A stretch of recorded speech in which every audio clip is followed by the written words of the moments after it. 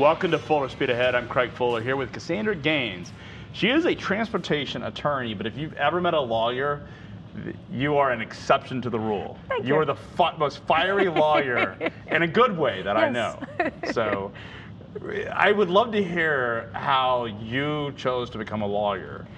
Good Because most question. lawyers I know are nothing like you. Yeah, good question. I was in sales before I went to law school. Okay. And I was in New York City, and I was kicking butt. I love sales. And the recession hit, and we all knew we were getting laid off. And I had a family member that kept telling me to go to law school. And what he told me was, law school will teach you how to defend yourself, read, write, and think completely different than anyone else. And he also offered to pay for my first semester. So I went, and I didn't even know what to expect, and I loved it because it's competitive and it keeps you motivated and you learn a lot. So now, and then you joined, was it Schneider was your first transportation company? No, actually, I went to a law firm in Phoenix, and you do rotations, just like in Grey's Anatomy when the doctors are doing rotations through different areas of medicine. Same thing with law.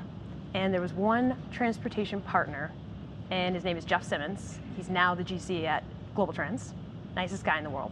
I worked with him, and he taught me transportation law at the law firm. Got it. And then from there, I went to Echo. And then from there, I went to Schneider, and then I started my own practice. Oh, fantastic. And Yeah. you are all over social media. Yes, I love social media. You've got your flashback 80s and 90s grunge bands Yep. that you wear. So Yes. you, like I said, you're not like any lawyer. I think one of the things that we talk about, and the reason we've had Ellie, so Ellie is our resident dog here at FreightWaves. She comes with me. She also is my dog, so she lives with me. But we're talking about dogs in trucks and the distractions that can cause. It can. As we can see, dogs do what they want to do. What are your, what's happening? Yeah, and the thing is, I just want to give a disclaimer, is that some people are going to hear us talk about dogs and trucks and distracting, and they're going to be like, wah, wah, wah. But that's not really what we're getting into. They are distracting, but they give a lot of comfort to truck drivers who are lonely, who need an excuse to take breaks, to exercise, to have a friend. They're good to have in the cab. Something to think about is that they can be distracting, of course, and I've had to deal with accidents where a truck driver had a dog, but plaintiff attorneys like to hear that a dog is in the cab. Why? Because then they can say that dog was distracting, even if it wasn't distracting, even if it was just like her, just chill and nice. They'll still use the argument, and it's very hard to say unless you had an inward-facing camera showing everything, which most truck drivers don't. It's hard to argue that it wasn't distracting. Just because Ellie can be distracting. Yeah. As good as she is right now, this is in her calm moments. Yep. At times, she can see another car or another dog And get very or somebody or a excited. Squirrel. Yep. You know, the old squirrel joke. She is certainly does that, but she's very calm right now. But this She is is. not how she is all the time. I represented a trucking company once, and the truck driver was the nicest guy. I think he was driving through adverse conditions. I think it was snowing out, got in an accident, but so did many other vehicles on the road. But the plaintiff attorney found out he had a dog and targeted him to say that if he didn't have that dog, he would have pressed on his brakes and avoided the entire accident. Maybe he would have, but just the argument alone adds in a whole new factor, because jurors, they often tend to believe, because they don't usually side with trucking companies, they'll tend to believe that the dog was distracting. And what can a company do? First of all, recognize that perhaps you should reestablish, do we really want to have a policy where dogs are allowed? I know they're comforting, but are they truly distracting? Wouldn't you feel bad if you were a truck driver and the dog did distract you and you killed somebody? Well, without a doubt, but That I would be can't imagine horrible. being, trucking, there we go. Yeah, there she trucking goes. can be a lonely You're right. job. It And can and oftentimes it's a thankless job. And I can't imagine being without Ellie, even here in this, in this office we have desks and stuff. She comes with me almost every day. I can't imagine not having her in the office. But I understand the risk. So what can a company do? Some companies Should they ban them? pets altogether. But is that a wise thing with drivers? I think that there's a balance. How about this? Instead of having a black and white rule where you ban, how about, I know this sounds funny, but just train them to have the dog. Some drivers will have like an enclosed space for the dog to keep them from going into your spot. So in the bed, cab. in the actual bed of I've the... had a driver once that had down on the floor, he just caged in the dog and had a smaller That dog. sounds like such a... I mean, I'm driving across the highway, and it's a lonely, long road. I would want her in my seat. I know, but you are also driving a very difficult, very heavy, very dangerous vehicle. So safety comes first, not our personal opinions, not how we feel, not money, safety. But she keeps me awake. Yeah, she keeps me entertained. I have someone there to avoid it. And frankly, from a health perspective, there's a lot of data that shows that having a dog actually prolongs life and provides better health and creates happiness, which frankly you could argue is important in terms of the lifestyle of the driver. Yeah. How about this? If it was up to me and I ran the trucking company, I don't like black and white rules. I don't like things where we say no. I like to train my drivers. So I would say, let's have smaller dogs. If you really want a dog, let's have smaller ones, and let's have a caged area or do something so they're not as distracting to you while you're driving. And a inventory of baking bits so that they can be fed and happy when they don't act up, right? Yes. So it's a rewards mechanism. But let's get back to something serious, because this is actually a very serious issue. I mean, it is. We're making light of it because it's legal and it's lawyer talk and safety talk. And we don't want people to fall asleep. Which is, yes, exactly. But you mentioned cameras in the cab. Yes. It sounds like that seems like a very reasonable thing. Now, there is the risk. The dog does get distracted and does do something, which is a realistic risk. And you've talked about the cage can prevent that from happening. But you did mention something, which is cameras facing the driver in an accident reconstruction. It sounds like if you're going to allow dogs, that is a reasonable expectation of a driver. I love the way you put that, and I think it is. Let's broaden that even more. I like having cameras inward facing and outward facing. And I know drivers hate the inward facing. And also, none of us want to sit here and have somebody staring at us all the time. But the inward facing, for those of us who've been in accidents and have been accused of doing something wrong, that camera could exonerate you, 1. 2, if you were doing something wrong, guess what? An attorney like me is going to see that video and they're going to be like, we did something wrong. Pay, help people out, whoever got injured, get rid of the case, move on. Then you know you're not getting surprised in trials. The assumption, you're not when you go on. to trial, the chances are the trucking company is going to lose that because jurors are easy. It's very easy to explain to them. And I always use the analogy that we've all, even if you're a truck driver, and truck drivers especially, but driving down the highway, I love trucks and love drivers, but I've had bad experience with trucks. Trucks cut me off. Driver gets angry. Trucks going 90 miles per the road. It's not the industry. Nope. But all it does is takes one person to convince a juror that is what happened, is that worst moment in trucking is what they faced. You hit it right on the head. So when I used to litigate these cases, we used to do focus groups. Have you ever seen like a focus group or anything where, they'll have cameras and they'll have a one-way mirror and they'll ask people, how'd the product taste? And they give their opinions. We do that for trials. So I'll put on the case in front of multiple people. We'll separate them into groups and ask them how they think and how they feel about the case. It is so educating. But everyone brings in their own experience with trucks. It's like they didn't even hear me when I was presenting the defense. They bring in this one time I was driving and this truck almost killed me, or, my cousin lost a limb because of a truck accident. They bring in their personal feelings, and just like you said, everybody's got a trucking story. And they want to punish the trucking company, and they want to punish the driver. They want blood. They do. And they want and they're money. Angry. And they're angry. And if you let that anger continue to fuse and snowball, you'll get those big jury verdicts. They're angry, and that's why you're getting those verdicts. We're not talking about small verdicts. I mean, these we call them nuclear verdicts because they can actually, in many ways, they destroy the company that they're targeted towards. They do. But you're talking about lawsuits that in a verdict today, catastrophic verdict of a death, a couple million is nothing. It's nothing. We're talking about 30, 40, 100, 200, $380 million verdict that was paid out. we're talking about major money, and there's very few companies that actually can afford to write those checks. It's true. And people say, what's the solution? Oh, tort reform. That's not the solution. That's just a Band-Aid. Because what the solution is we need to put safety first and settle these cases quicker and understand that people are angry at trucking companies, and they're the ones deciding the hundreds of millions of dollars. It's not the plaintiff attorneys or anybody else. It's the people. And they're angry at dogs too, apparently. They're angry. she's docile today. I'm a little worried right now because I am a lawyer and I'm very scared that I'll put people to sleep. You have effectively done that to Ellie. I put her to sleep. She is Even though we're talking about life and death right now.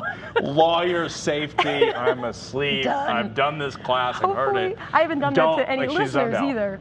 But I'll tell you. But if we could bring back bacon bits as an allowance for her good work, then she would wake up if she had bacon bits. I'll tell you that most drivers, experienced drivers, that they're listening to this right now, they will hear me and they will be nodding their heads. But like the thing that I absolutely love about you is you are not like a typical lawyer. You say what you think. I do. You say exactly the way it is. You don't sugarcoat it. Nope.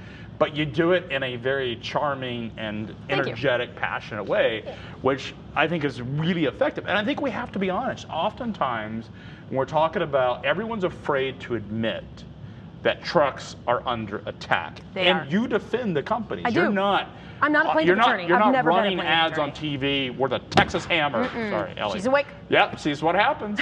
She woke up. Where the Texas Hammer are going to come after you. You're not doing that. You're actually talking about things that people can do to actually help the industry. But we have to be honest with these issues.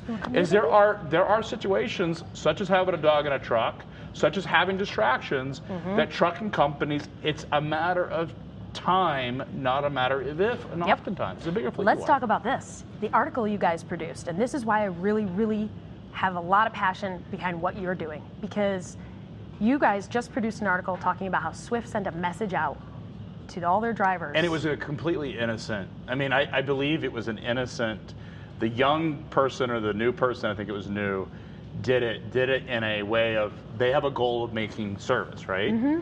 They took the liberty of sending out a message. It was probably a young person with very little authority that did it. But and yet that was what they said too. They potentially created a really negative impact for Swift. And let's broaden that. So when we bring someone on into a trucking company or into any company, our newbies are trained a certain way. And they realize the people around them, and they're influenced by the people around them. We build them how we want them to be as an employee. What concerns me more about what this employee did, this new employee, is because the values were not instilled at first. I go to the root. And I will probably get in trouble for saying this, because I'm friends with everybody at all these trucking companies.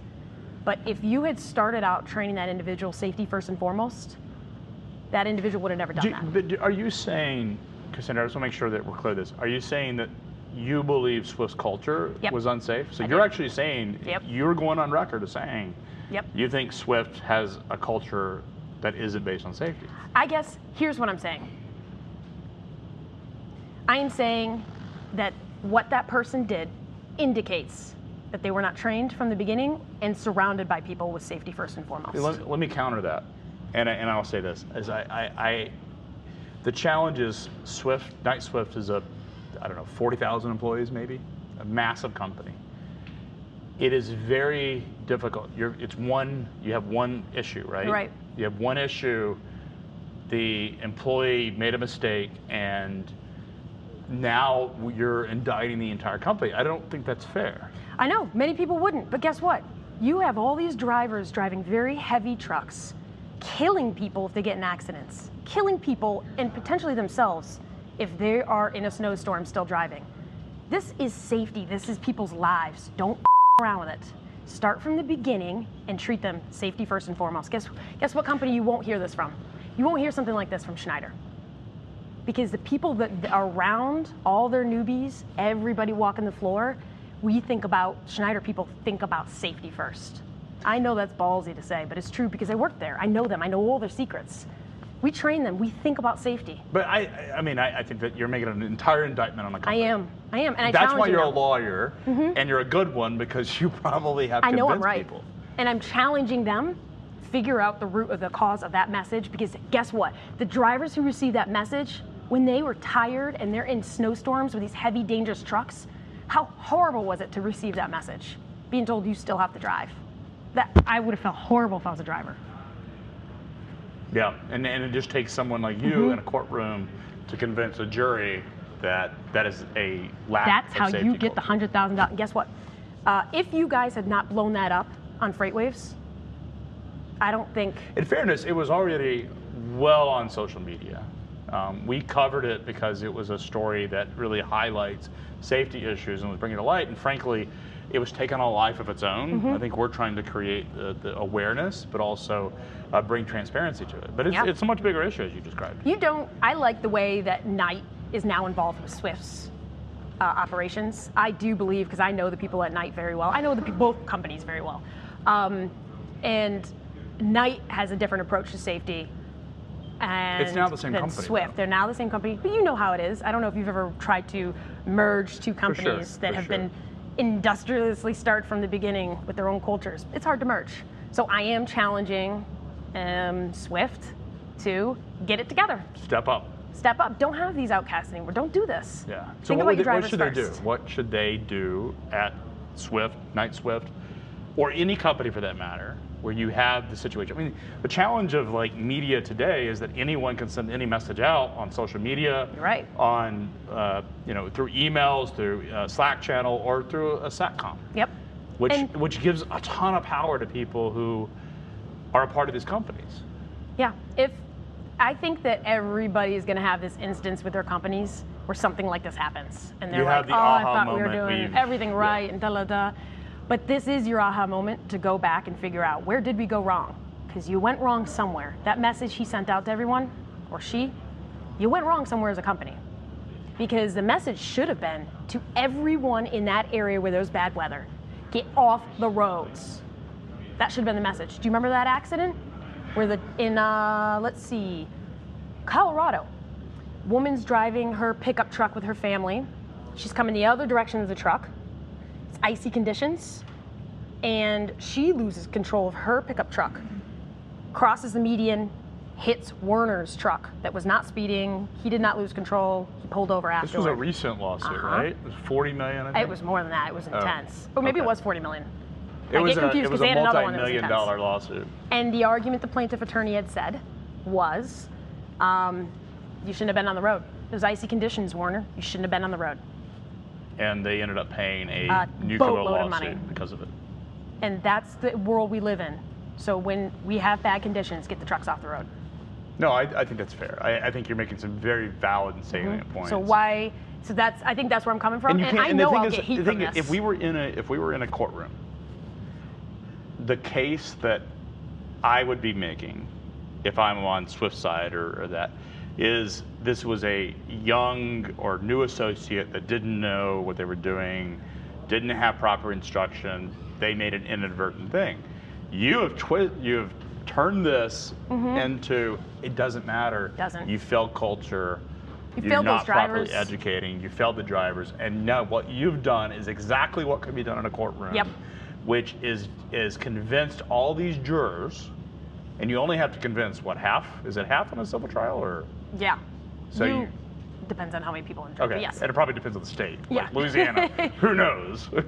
Louisiana, oh my gosh. Like they run their own. They do. It's I quite tell people, different. if you got a case in Louisiana and you're a trucking Cajun, company, law, you're losing. Yeah. Oh, really? if you have a and it's not because of the court system, it's because of the jurors.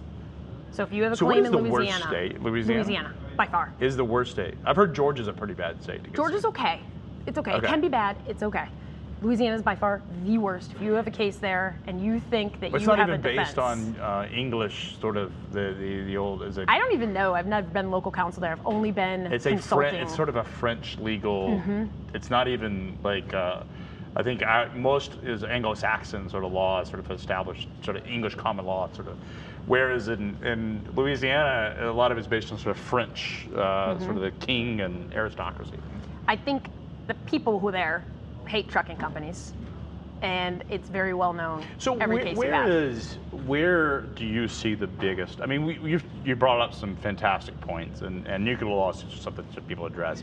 We've talked about the fact of adding safety as a culture, and also you talked about distractions is putting cameras into the actual vehicles and filming filming the drivers. Drivers are not going to like that story because they're going to feel like their privacy is intruded upon, and this is their home, right? At the end of the day, this is effectively their home. How do you convince a driver to be okay with having a camera watch them do their job and live in their home? Hard. It's incredibly hard, and it's hard for recruiting too. It's hard to even recruit drivers and say we even have an outward-facing camera. So drivers, at first, when we had outward-facing cameras in the industry, drivers were like, no, freaking out. But then people started getting sued. Drivers know this. They're all going to nod their head when I say this. How about the cars who come in front of the truck, cut them off, and the truck has no time to stop and ends up rear-ending them? You lose a rear-end case. If I hear you've rear-ended somebody, you've lost. But if I have an outward-facing camera that shows that somebody cut you off, we're in a much better position. So drivers started to see that it protected them. And sooner or later, drivers are going to start to see the inward one is protecting them as well. I remember growing up, archiving data became this big. You didn't want to hold geolocation data because it would end up in trial and it'd sort of prove something. You are right. But it doesn't matter now because actually it doesn't matter in the sense that the assumption is when you walk into a courtroom and there's a trucking company being sued, they're going to lose. The chances are that they lose that if it gets to a juror. What you're saying is the company needs to bring its best defense, which is prove or disprove what the risks are in terms of showing what the driver did or did not do. And you don't even get that far when you have these cameras. You don't even get that far because plaintiff attorneys will see the video. And it makes their case very hard to prove. So it saves so much money on litigation and unless whatnot. It doesn't, and then it's... But guess what? By that time, you already know there's no lawsuit because if you have a video that shows... Got it. What else? You save tons of money. So Cassandra, another thing I want to ask about is a lot of freight brokers are now getting caught into these lawsuits, whereas before they were sort of... it would happen to the largest. C.H. Robinson, I believe, was sort of the first major broker years ago, I think it was over a decade ago. But now we're seeing really every broker. I think plaintiffs' attorneys have figured out where the money's at. They have. It's in the brokerage business, and they're getting caught in. What is happening? So first we know that every trucking company is supposed to have about $1 million in auto coverage. That's not enough. If you get in an accident and a couple people are injured, even light injuries, $1 million isn't much. So plaintiff attorneys are thinking next. Where's the money? Most trucking companies don't have money. And so they will craft any argument they can to get anyone else, the shipper, the broker, anybody else. Brokers are easier because they have the insurance. And you can do vicarious liability or negligent selection of the carrier. Those are the two claims. One means you controlled and you employ the truck driver, so you got to pay. The other one means you knew something was wrong with that trucking company and you still picked them. So what can a brokerage do Good question. to best protect itself? Okay, so first, we think about safety first and foremost with the way we act. We don't, as brokers, I'm not saying you get into safety. You don't know crap about safety. That's the carrier's job. What I'm saying is how you act. So don't push truck drivers to drive through bad conditions. Don't call them while they're driving and you know they're going to talk to you on the cell phone. Don't push them to go faster or anything like that. Stay out of their business. That's the first rule. Second rule is you do need to vet carriers, but focus on service issues, not on safety. So focus on... And you're saying don't focus on safety. Don't go near safety. Because if you have knowledge, and most brokers are not aware, the moment you have knowledge, and that can be proven, you basically open yourself up to all sorts of liabilities. You've hit it. So I see brokers like digging into safety violations and this and that. I'm like, oh, no. No, that's not your place. You don't even know what you're looking at. But isn't that an irresponsible thing to say? Why? Because wouldn't I want my brokerage to know what's up with safety? See, the thing you said vetting carriers, but that's a safety element. So it's not. I want you to vet carriers regarding service. So look for freight guard reports, look for double brokering. If you want to look at safety, only look at third-party companies that will give you like a score. Like Carry for One, you do 2 brackets, and that's it. You don't know, it's a third-party company giving a score. And compliance, right? And make sure they have their operating authority. Yep, make sure they do have the insurance. stuff that you can get that's transparent, but don't get into safer scores. Don't get into. It's up to you. Because safer zone is public. I mean, I would argue that if I'm going against you in trial, and I know anything about trucking, the first thing I'm looking at is safer scores. Like, that information is transparent. It was on the website. Why didn't you look at that, broker? Great question. So with safer scores, I tell my clients, you can look at those scores, decide what your policy is, but here's the real thing about it.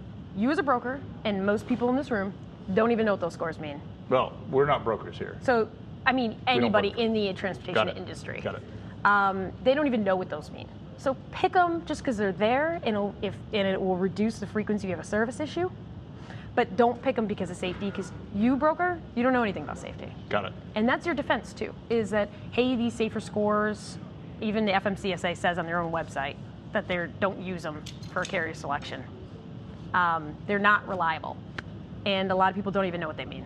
Got it. Well, anything else that you can recommend? What is the one piece of advice, if you were to leave our audience with one thing, what is it they should be doing? Just put yourself in the driver's shoes. So don't pressure drivers, don't push them to drive through snowy conditions, and think about how you would feel if you were getting phone calls every 30 minutes from the broker, wondering where you are. It's disruptive, distracting, and just put them in your mind every day when you're working. And be careful with dogs. And be careful with dogs. Our dog has gotten distracted. Don't wear flip-flops, drivers. Really? Because that'll get used against you as well. Wow. Isn't that interesting? Yeah. So flip-flops, drivers know. They know. Just remember, you may think you're safe. You're being safe. Today, I'm not going to worry about flip-flops. Just remember, plaintiff attorneys know, and they'll use these arguments against you. Interesting. Well, Cassandra, ton of information. Yeah, you got a lot. Thank you for coming on. You'll have to come back to Fuller Speed Ahead. You guys, Carry for One's got a conference here in Chattanooga, and you're going to be there. Yeah. What is this all about? We're teaming up March 4th and 5th, or it's 5th and 6th. 4th will be our welcome event. We're going to team up, and I'm actually going to roll out how to vet a carrier, Cassandra's way, step by Cassandra's step. way. I'm going to create the industry standard. Got it. Because there isn't one. Well, the industry standard, I'm sure we're going to publish this, and we will make it. It's got to be an infograph. It's got to be a video. You're going to roll this out, announce it at Carry for One's conference in Chattanooga, Tennessee, Freight Alley. Everyone's going to be there. Cassandra's going to be there. That is enough, I promise, because she is a ton of information. If you're concerned about safety or legal and compliance information, she is the expert, and she is not afraid to tell you how she feels and does not care if she offends. So worth the visit. Come down here. If you enjoyed this particular show, Full Speed Ahead. Sorry, you got me. Thinking about dogs and flip-flops. Thinking about dogs who's not here. If you enjoyed this show, be sure to download the app that you can get on your Apple devices, your iOS devices, your Android devices, as well as get this on Apple TV. If you also sign up for Freightways Live between now and December 18th, we will send you an Apple TV 4K so that you can watch this and every other Freightways TV episode.